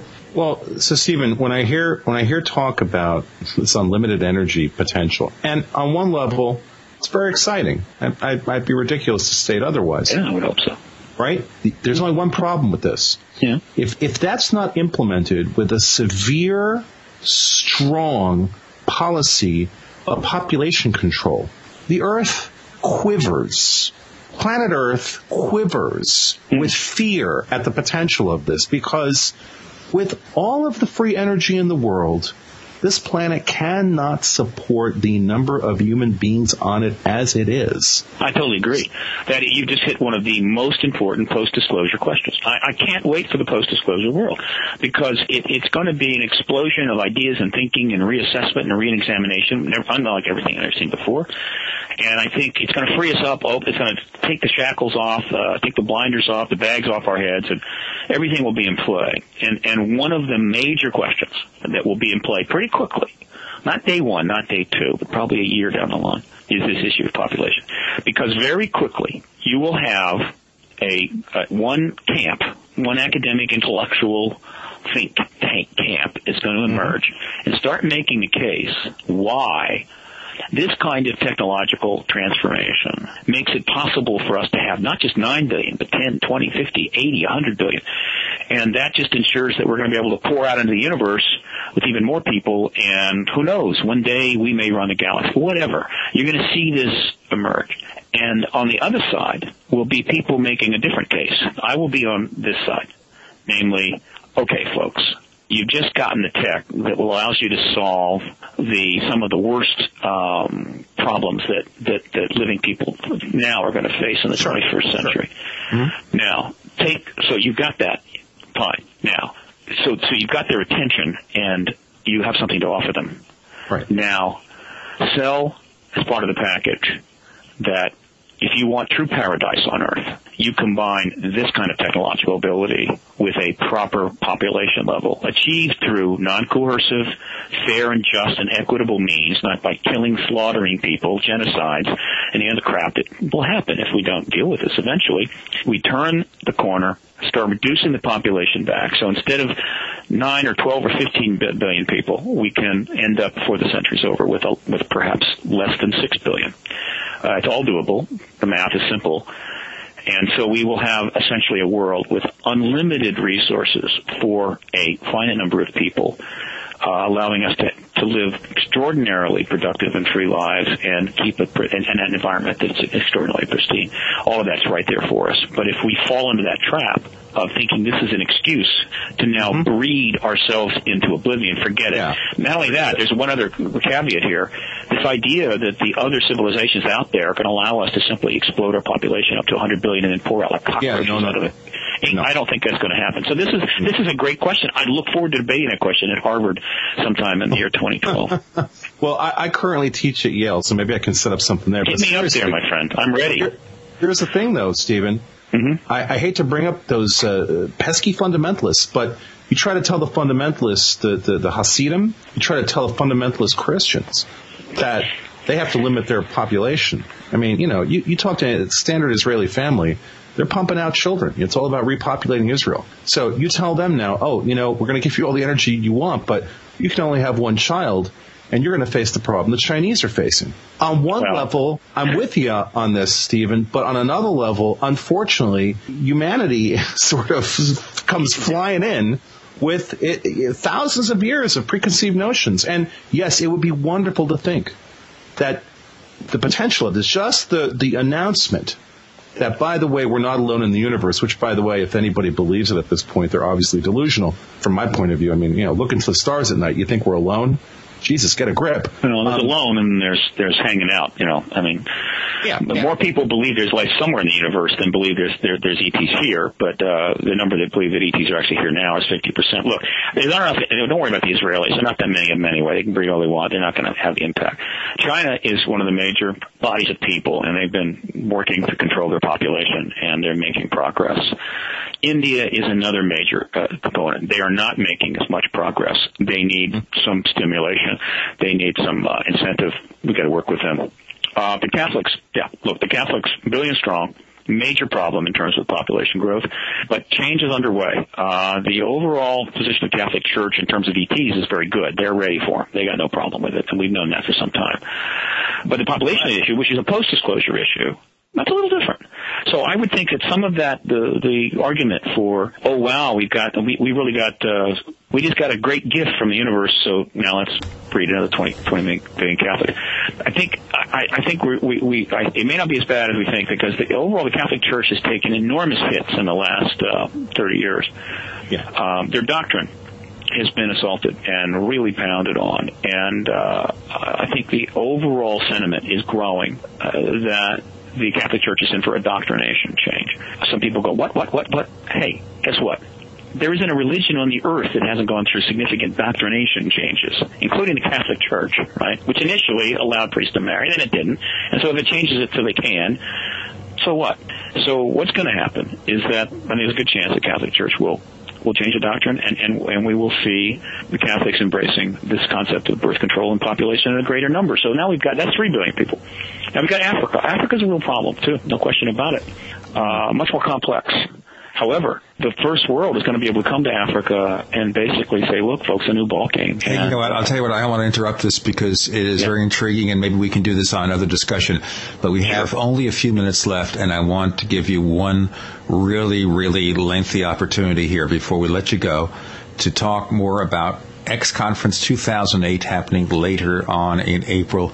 So this is your time in the sun. Go ahead and tell us more. We certainly are encouraging people to come, not only to hear the speakers, but to show the flag, to vote with their feet, to say, hey, we know this issue is important, and we want the press in Washington to see us there in numbers, listening to these issues being discussed in highly intelligent fashion by very smart people. So it's an advocacy component of Paradigm Research Group's work. So on the weekend of 18, 19, and 20 of April at the Gaithersburg Hilton, person, we're bringing in an extraordinary group, again, not as large as in the past because the cost is simply too great, but we're going to have 7 PhDs, Dr. Jesse Marcel, Dr. C.B. Scott Jones, Dr. Bruce Maccabee, Dr. John Alexander, Dr. Tom Vallone, to address a range of subject matter. A lot of these people are insiders, like Alexander, Maccabee, and Jones are going to be talking from that perspective. That's a little new. We will have a banquet on Saturday night with Edgar Mitchell as the principal keynote, backed up by the former Defense Minister of Canada, Paul Hellyer, backed up by George Honoré. George Honoré is giving a 2-hour special event for his fans, which is a fundraiser for PRG, separate ticket, but that's on Saturday as well. He's going to be talking and answering questions and autographing books and stuff. Well, a rare appearance by George. I will be opening a conference on Friday. Richard Dolan will follow me. Robert Emenager, a fellow who had extraordinary intersection with this issue back in the 70s, will be talking. I remember his books at that point in time. Yeah, he had his moment of sight. Very sharp guy, had a wonderful life. He's going to be going back and visiting those days. It can be a fascinating hour for sure. Rob Simone and Terry Hansen are coming in to talk about the media and the press, and Grant Cameron is giving a key presentation on Sunday morning regarding the presidents. There's been a lot happening regarding the presidents, about candidates, Kucinich, Richardson, questions asked on the debates, and then, of course, there's a whole big thing developing regarding Hillary Clinton and the Rockefeller Initiative. I will take some credit for that. Expect her to be asked about that soon, possibly at the next presidential debate. It's only a matter of time. So far, she's been able to avoid the issue, but we know that she knows about it. In fact, Rob Simone, who's one of our speakers, actually talked with her at a fundraiser. He was there as a guest of a very influential person. As a result, he was at a main table. One of her advisors and major backers was at that table. She came over and therefore sat down. She didn't know who Rob was, but very quickly he engaged her on the Rockefeller Initiative, asked her about it. She confirmed, yes, it took place. Yes, she had met with Rockefeller up at the ranch and so forth. Afterwards, Rob was asked not to say anything about this until after the Super Tuesday primary because they thought they were going to wrap up the election on that day. They did not. Now it's a whole new ball game. Rob is about to talk about this publicly. I will be talking about it. We have the goods in my website, ParadigmResearchGroup.org. If you go there and then go over to the PRG main site, you will actually see the link right to the Rockefeller Initiative, and you can see the documents, you can see the players, the people. It's a big deal. It was an effort to end the embargo under Bill Clinton. I think Clinton certainly considered it. I think he might have done it, but it didn't work out that way. Rockefellers did now, but we have all the records through FOIA confirming that initiative. So Lawrence Rockefeller's legacy may yet be a significant factor in ending the truth embargo. Hillary Clinton's going to have to deal with this if she wants to be president of the United States. There's just too many people prepared to put this issue in front of her. I hope that she does. If she does, she'll make history, and somebody needs to make some history here. Obama has no connection to the issue at all. I think he's a smart guy, and I think that actually he does have a connection to the issue in the sense that he selected as one of his key foreign policy advisors Zbigniew Brzezinski, and Brzezinski was the national security advisor to Jimmy Carter in 1977 when Carter initiated 2 studies. He saw that happen. Zabriskie clearly knows about DP presidents. You can be assured of that. So there is a connection to the issue for Obama, and it's through Brzezinski. A little harder to deal with that, but with Clinton, that's a different matter. This business about running for office and wanting to be the president of the major, of the first world nation, and all this, but you can't talk about ETs. I mean, the founding fathers would just stare at you in disbelief if you said that people were trying to do that. It's got to stop. It simply has to stop because they do that and get away with it. They're tempted to get away with much more. And so the list of things they won't address and talk to and speak to and give us our views on is growing and growing and growing. And so we're electing pigs and popes. We don't know what we're going to get from our people that we elect, and we're not getting what we want. And so things are degrading. This has to end. If people tell the truth about what they think, if they address the proper issues, then the American people can make the right decisions. And make the right decisions, you get the right people in office, you get good policies. Get good policies, you get better history. It's all very simple. But somebody's got to stand up and say the emperor is not clothed. The emperor's naked. Somebody's got to stand up and say, there's a guy behind the curtain pulling the strings. They got to stand up and say, there's ETs here. Okay, I'll tell you what, we've reached that point where tell our listeners one more time where they can get more information about X Conference 2008. Go to the main site, paradigmresearchgroup.org, jump over to the X Conference through the banner, or go directly to the X Conference site at x-conference.com. All this stuff is all there. Some people are not on the internet. I'm sorry. It's hard to deal with people not on the net. But if they get in touch with Paradigm Research Group, PRG that's right, that's email. Hopefully they'll check it out. Go to the library. If you don't have access to the internet, go to the library. Exactly. You can download a registration form right there, or get the info and call me up, and I'll sign you up or send you a form. So sounds great. Thank you so much, Steve Bassett of the Paradigm Research Group, who is also responsible for the 4th X Conference 2008. Thank you so much for joining us this week on the Paracast. You guys are great. I really enjoy you ask good questions, and you're really serious. And as a contactee, also know that's another reason why this needs to be resolved, because until then, contactees are out in the cold without the proper support that they need. Well, you know what, Stephen? I hope you're right about all this. I have concerns, but I sure as heck hope you're right, man. So do I, my friend. I pass my fate to it. There's no going back. If I'm wrong, I'll apologize later. The Paracast with Gene Steinberg and David Biedny is a production of Making the Impossible Incorporated. Join us next week for a new adventure in the Paracast.